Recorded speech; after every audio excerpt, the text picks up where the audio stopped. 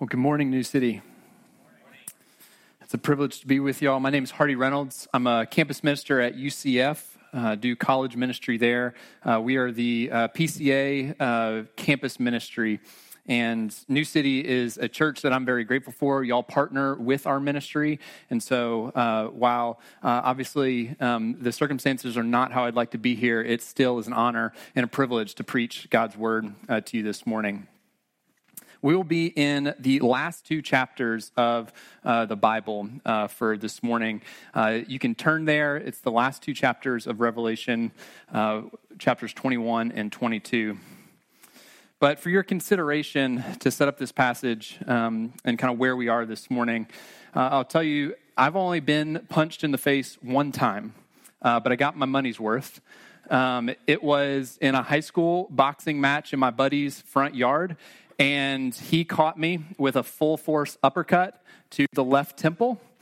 And some unknown amount of moments later, I started to come out of a black fog. I started to see stars. And I had another high school buddy up in my face reminding me what I was doing and where I was. And now, I imagine many of you this morning might be feeling something similar. You might be feeling disoriented, feeling like you're coming out of a black fog, feeling like you are confused and hurt, seeing stars. Maybe you're understandably angry. And I think when we experience moments like that in life, we need to be reoriented. What is our goal? Where are we headed? And so that's why we're going to be looking at what is the ultimate hope and destiny for our Christian life in what we see in the last two chapters of Revelation, chapters 21 and 22. And as a way to set up this text, Revelation is not how a lot of people primarily try and read it as a hidden code to crack the details of the end time.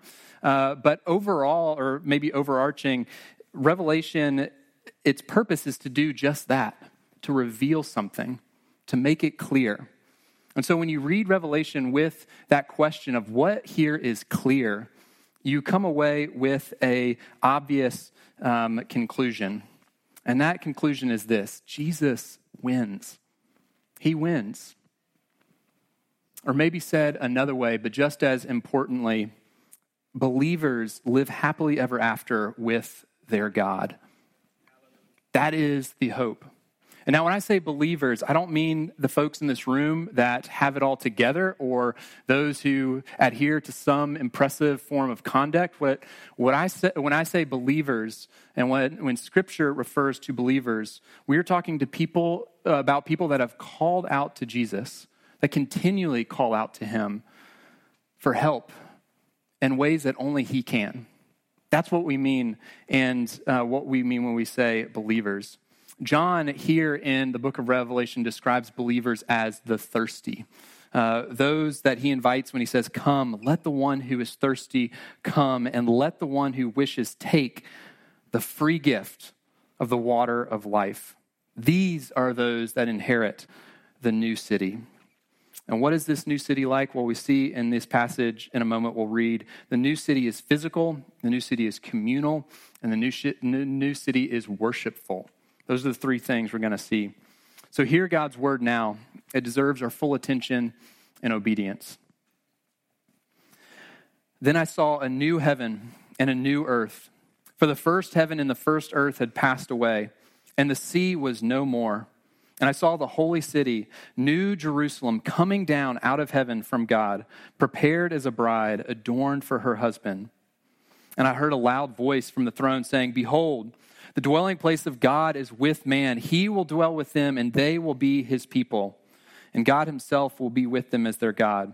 He will wipe away every tear from their eyes, and death shall be no more.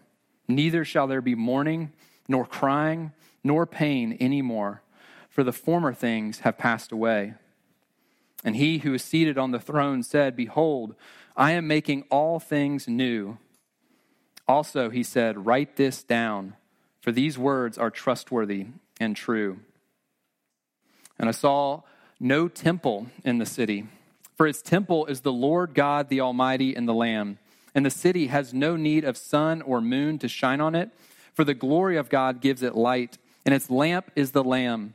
By its light will the nations walk, and the kings of the earth will bring their glory into it. And its gates will never be shut by day, and there will be no night there. They will bring into it the glory and the honor of the nations, but nothing unclean will ever enter it, nor anyone who does what is detestable or false, but only those who are written in the Lamb's book of life. Then the angel showed me the river of the water of life, bright as crystal, flowing from the throne of God and of the Lamb through the middle of the street of the city. Also on either side of the river, the tree of life with its 12 kinds of fruit, yielding its fruit each month.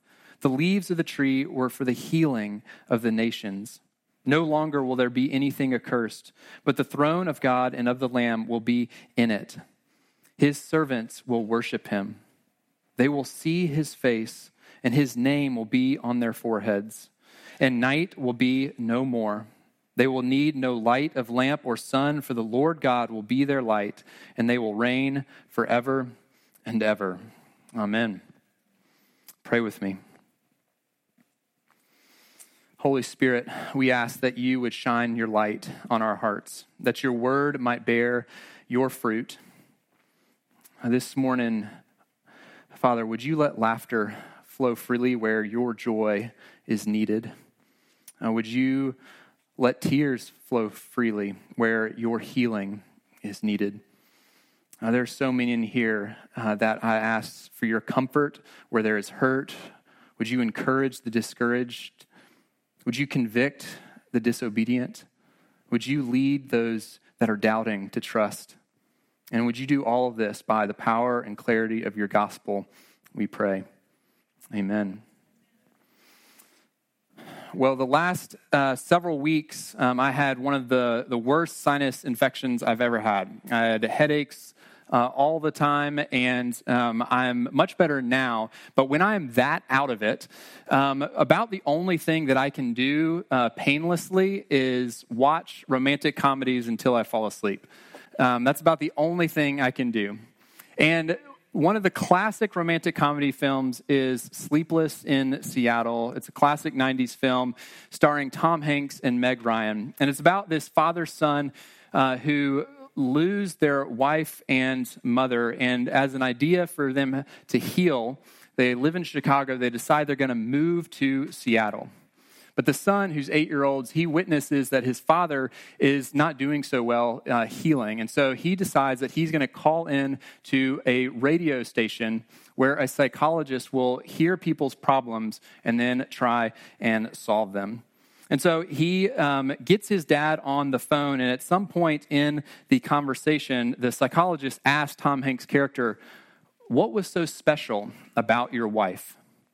And Tom Hanks' character replies, "Well, how long is your radio program?"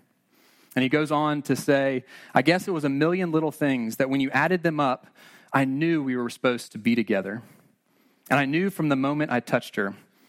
I was taking her hand, helping her out of a cab. It was like coming home, only to no home that I had ever known." And while that's a great romantic comedy line, one of the reasons why I think it's so great is it captures a longing that runs through every single one of our hearts. This idea for a home, yet a home that we've never truly known. In English, we really don't even have a word to capture this meaning. In German, they have a word that's called Sehnsucht. And Sehnsucht means the sickness of a painful craving.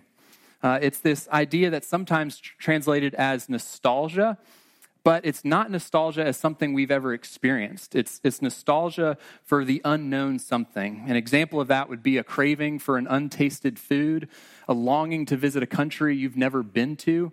It's this longing for a home we've never had.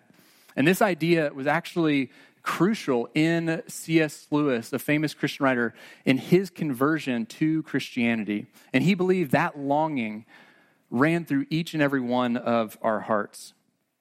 And what the last two chapters of Revelation that we just read portions of, what it's doing is it's holding out to us that this new city with life with God is the fulfillment of that experience, of Sehnsucht, our longing for a home that we've never known. Revelation 21 and 22 is holding that out and saying this home is that fulfillment for that longing. And what's this new home like? Well, I've said we're going to see that it's physical, it's communal, and finally it's worshipful. And so first, it's physical. There's been a lot of different beliefs on what the eternal life looks like. A lot that don't agree with the vision that John portrays here.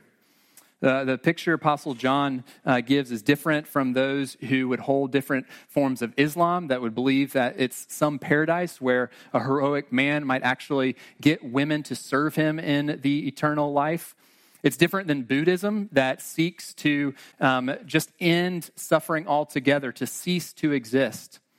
Those who believe in Hinduism teach that it's a continuous cycle of rebirth through the idea of karma. And so through karma, you either move up or down the social ladder.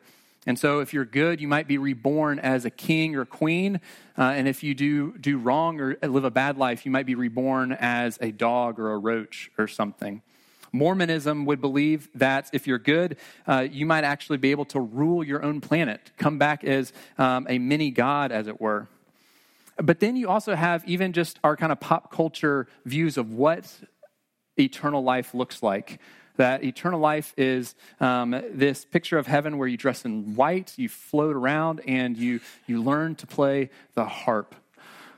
And what John does here is he holds out a much better picture. He holds out that this is an eternal life that is characterized, one, by a physical reality.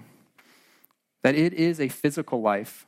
It's different than this physical life we live now, but it's not wholly different. The first evidence we see of this new physical life is in the resurrected body of our Savior, Jesus. At first, Jesus' disciples don't even recognize him in his resurrected body until he reveals himself. And so there's mystery here. There's mystery to what this eternal life is going to be like. But there is similarities. We will recognize our loved ones. They won't just be disembodied presences, but we will be able to recognize our loved ones as the disciples were able to recognize and see their loved one, Jesus. And it is different, and yet it's similar. Qualitatively, this new physical life that God is bringing to us is different, but there will be similarities. It's not completely unlike my years playing high school football. I played all 4 years, and freshman Hardy was much different than senior Hardy. Freshman Hardy was 5'1", was incredibly slow, was still carrying all of his baby fat, and was known not so affectionately as Hardy Lardy. Senior Hardy was my height now, much faster, though never fast, and stronger than I will likely ever be again. And though both of those bodies were my body, they were qualitatively different. And what we see held out in Scripture is that this new city that we are going to is a physical reality, but the life that we live in this new city is qualitatively different than the one that we live now. Paul does in his letter to 1 Corinthians make clear what is some facets to this physical new life that we will live. And one thing that he wants this church in Corinth to understand is that these new bodies, this new reality, we will be imperishable. And what he goes on to say is these bodies will not wear out. They will not be susceptible to sickness or disease. These bodies will be imperishable.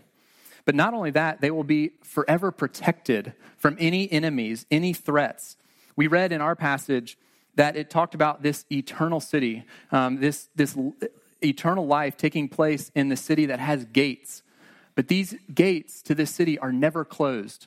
In other words, there is no enemy, there is no threat in this new city that could ever touch you. You are imperishable in this new life. And Paul goes on in the letter to the Corinthians that this body is also going to be raised, he says, in glory. And he contrasts that with being in dishonor. And it's this idea that's meant to convey beauty and attractiveness. There's something about this new city that will be characterized by beauty. And all of us as citizens, as believers, will be a part of this beautiful world that he is securing for us. He goes on to say that we will also be raised in power. And he contrasts that with the weakness that we experience now in this life. And I don't think he means that you and I will experience an infinite power. Don't think like superhero powers, but think more about the strength that we long for to be sufficient to follow God and do all that he asks of us. We will be raised in power and have that strength to fully obey all that God asks and requires of us. In a word, we will be like Jesus. We will be like him, perfected in our ability to love God and love neighbor. That is what is going to most characterize our physical reality in the new heavens and new earth. And I think this is all really important to answer, what does this future reality have to say about our life now, how we live our life now?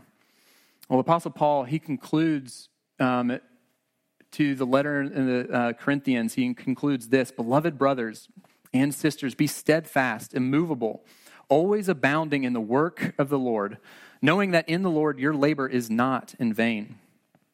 In other words, what he's saying is the work of believers, from the seemingly mundane activity of doing children's church, of volunteering and taking care of the physical needs of those in your community, to showing up in the lives of your neighbors, sharing this good news, sharing the gospel with them. Any and all work done for Christ's kingdom is an eternal work with eternal fruits. It will have lasting results. Said another way, your physical presence, your showing up in your neighbors' lives, your showing up to church, to New City's activities, your physical presence matters. It can be so easy for us in times of hardship, in times of disappointment, to retreat, to pull away from community. I loved what our brother Jim encouraged y'all, even in Hebrews 10. Don't neglect gathering together. Encourage one another in love and good works. For that is what our physical presence does for one another. It is an active sign of encouragement that we are a part of a community, that we might spur one another on to love and good works. That's one aspect of what that future physical reality says about how we live in our physical lives now. Another aspect is it tells us this new future city has zero sin a part of it. And so how that affects how we live now in this broken and sin-filled world is it means we can face our own sin and other sin in particular ways. First, we can face our own sin by reminding ourselves that Jesus has completely forgiven us. We have complete forgiveness in Christ, and we are citizens of that new city only secured by his work and his work alone. And so what that means is that we can be reminded that we are forgiven. When we face trials and temptations, we can ask him for strength in the present to flee from sin. We can ask him for power to resist temptation. And we can be reminded that he holds out a blessed hope and promise that our future is one where we will not only not be able to sin, we will not even want to. That is the destiny that he has secured for us and that he is holding out as an offer of promised hope for all those who follow him. It also says something about how we can face the reality of others' sins, the sins of our neighbors, and how it affects our life today in broken relationships is it reminds us, because we've been forgiven, we can forgive. We can move towards others in forgiveness.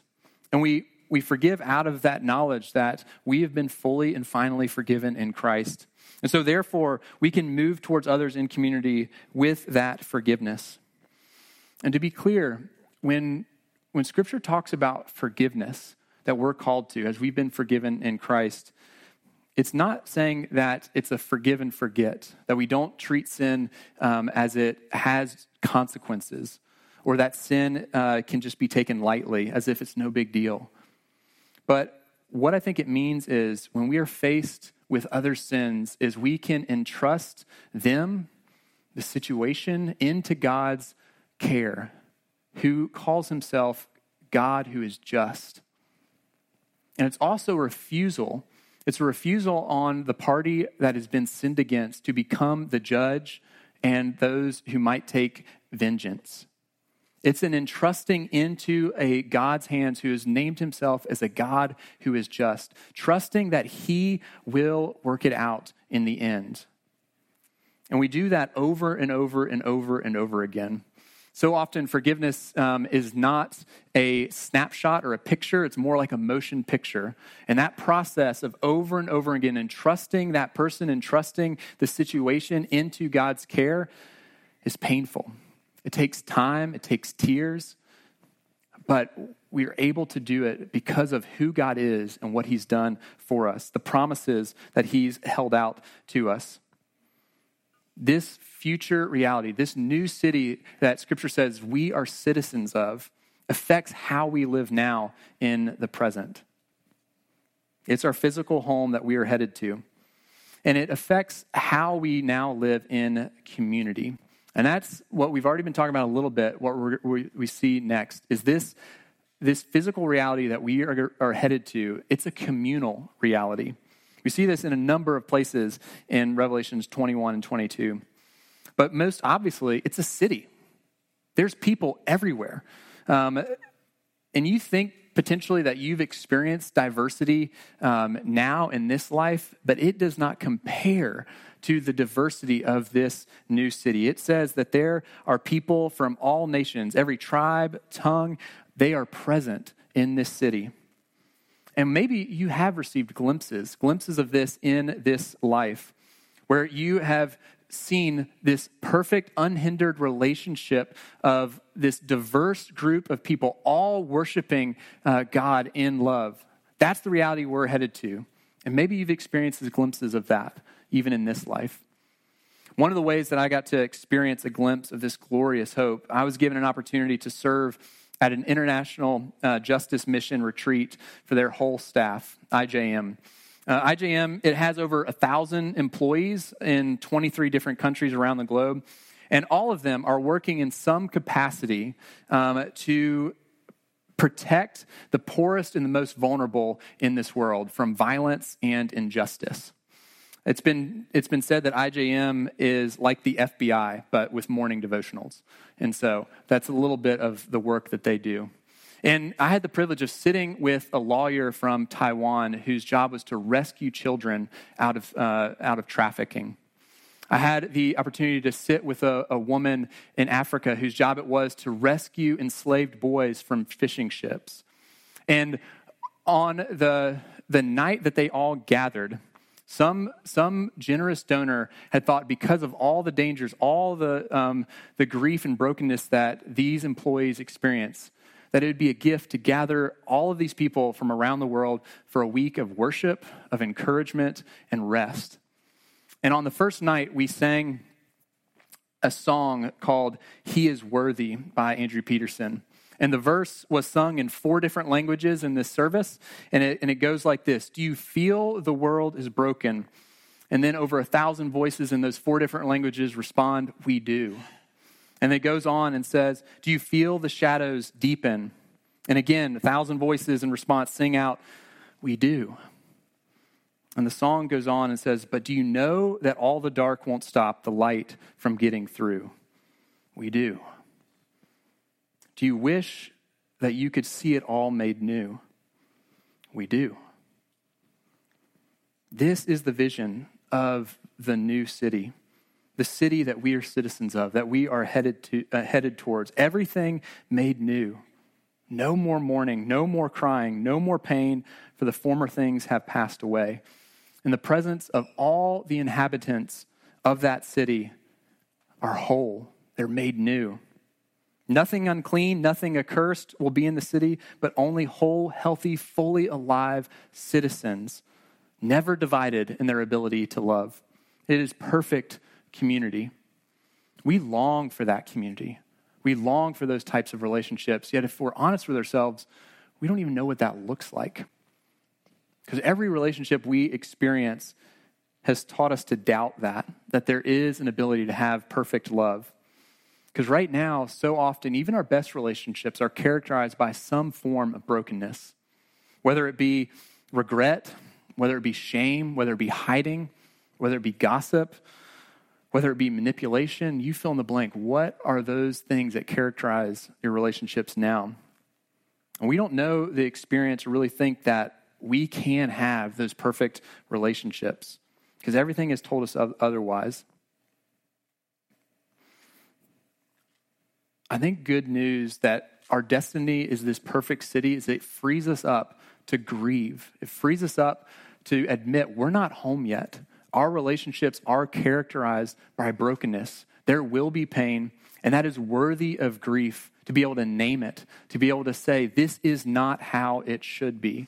And yet we grieve as those with hope, knowing that we are headed to a city where there will be no more grief.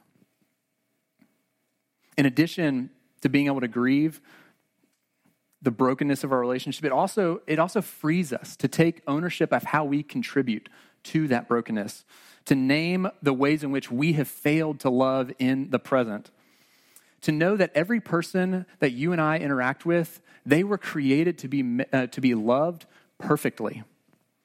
And we are going to fail at that call. And so what that does, I think, is it frees us up to repent quickly. It frees us up to repent thoroughly, without defensiveness, to be able to name the ways that we have failed in love, to name the ways that we've participated in gossip and manipulation, in all the different ways that we experience relational brokenness, to name those quickly, and to also hope for this full restoration of all things, that we will have a place where we experience perfect, whole community. That is our destiny. But again, our experience, it's so contrary to that. It's so contrary to that future that Scripture holds out that we wonder what's going to convince our hearts. What's going to actually convince our hearts that that is our reality?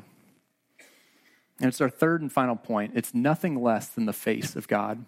It's nothing less than God's presence with us. And so what we see in this new city is that it is worshipful. The new city is worshipful because God is there. He is there. Verse 3, it says, "Behold, the dwelling place of God is with man. He will dwell with them, and they will be his people. And God himself will be with them as their God." Or verse 22, "I saw no temple in the new city, for its temple is the Lord God, the Almighty, and the Lamb. And the city has no need of sun or moon to shine on it, for the glory of God gives it light, and its lamp is the Lamb." It goes on in chapter 22, "No longer will there be anything accursed, but the throne of God and of the Lamb will be in it, and his servants will worship him. They will see his face, and his name will be on their foreheads." The healing that characterizes this new city flows from the presence of God. It is his face, his very presence that will accomplish this. You and I long for a look that is so powerful, so healing, so welcoming that we search for it everywhere.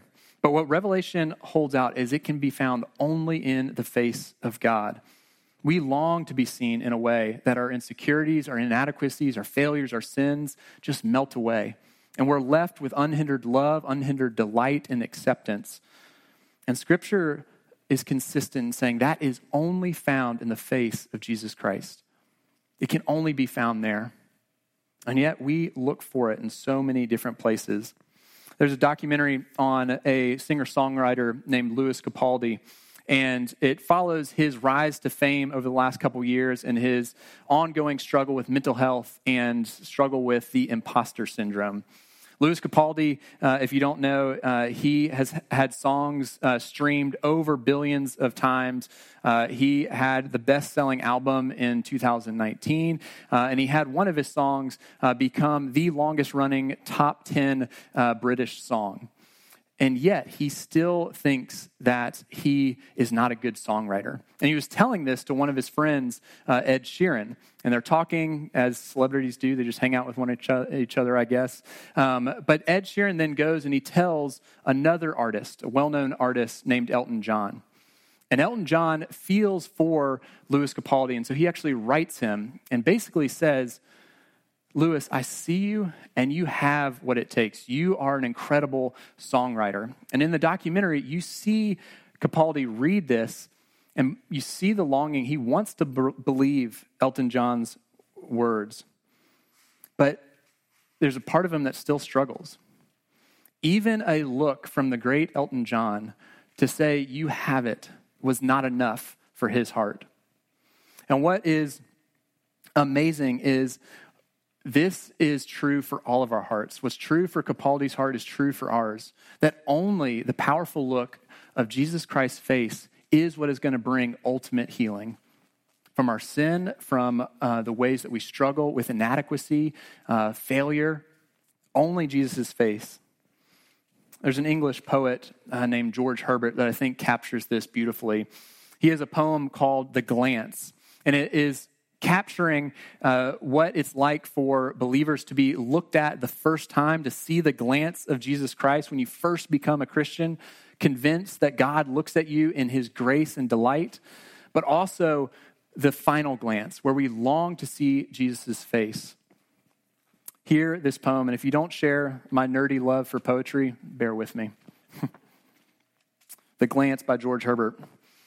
When first thy sweet and gracious eye vouchsafed even in the midst of youth and night, to look upon me who before did lie weltering in sin, I felt a sugared, strange delight, passing all cordials made by any art, but do embalm and overrun my heart and take it in.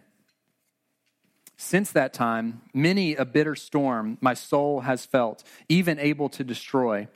Had the malicious and ill-meaning harm his swing and sway, but still thy sweet original joy, sprung from thine eye, did work within my soul, and surging griefs, when they grew bold, control and got the day. If thy first glance so powerful be, a mirth, but opened and sealed up again, what wonders shall we feel when we shall see thy full-eyed love?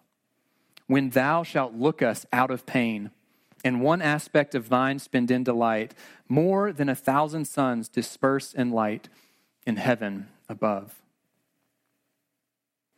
The reality that Herbert is speaking to there is that even now, Christian, even now, brother and sister, you have the look of Christ.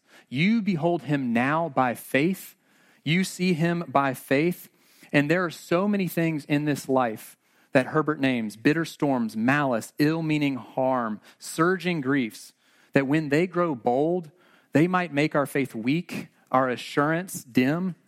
Yet we must remember that Christ's initial grace to look upon you with delight, that he has looked upon us with his love. And for us to look to Christ by faith, to behold his look of grace, what that looks like is to look to him in faith, believing that though he was God, he entered the physical world, took on flesh, did not consider equality with God a thing to be grasped, but entered into this world. That though he entered into this broken world, he is not unable to sympathize with our weaknesses and lived a life free of sin. And after living that life free of sin, he actually goes to the cross for us. And the one who experienced perfect community for all eternity was actually subjected to the forsakenness of God. He died a God-forsaken death with God the Father turning his face away, that we might never have to experience that lack of community with God. And he does that when we behold him by faith as a free offer, that you might have that eternal communion with him and with all those who are his for all eternity. That is the promise and the hope that he holds out to you, New City. That is yours in Christ. And what we behold now by faith, he promises that we will have one day by sight. As Herbert describes that moment, what wonders shall we see when we feel your full-eyed love, when you will look us out of pain. That look will melt all pain away. His face and his face alone is our hope, New City. And what it means now for the presence is your physical presence in this community matters. How you show up, how you serve, how you love matters. The way that you love and repent in this community today is just a foretaste of the love and the restoration and the reconciliation that you will experience in the future. Let's pray. Father in heaven, you know each and every one of our hearts in this room. You know the longing we have for this home that can, if we're honest, feel so far off. And we ask by the power of your Spirit, would you draw us into your presence, that by faith we might experience your healing, that healing that one day we will experience by sight. Would you graciously hear our prayers now until the day that they turn into unhindered praise? Amen.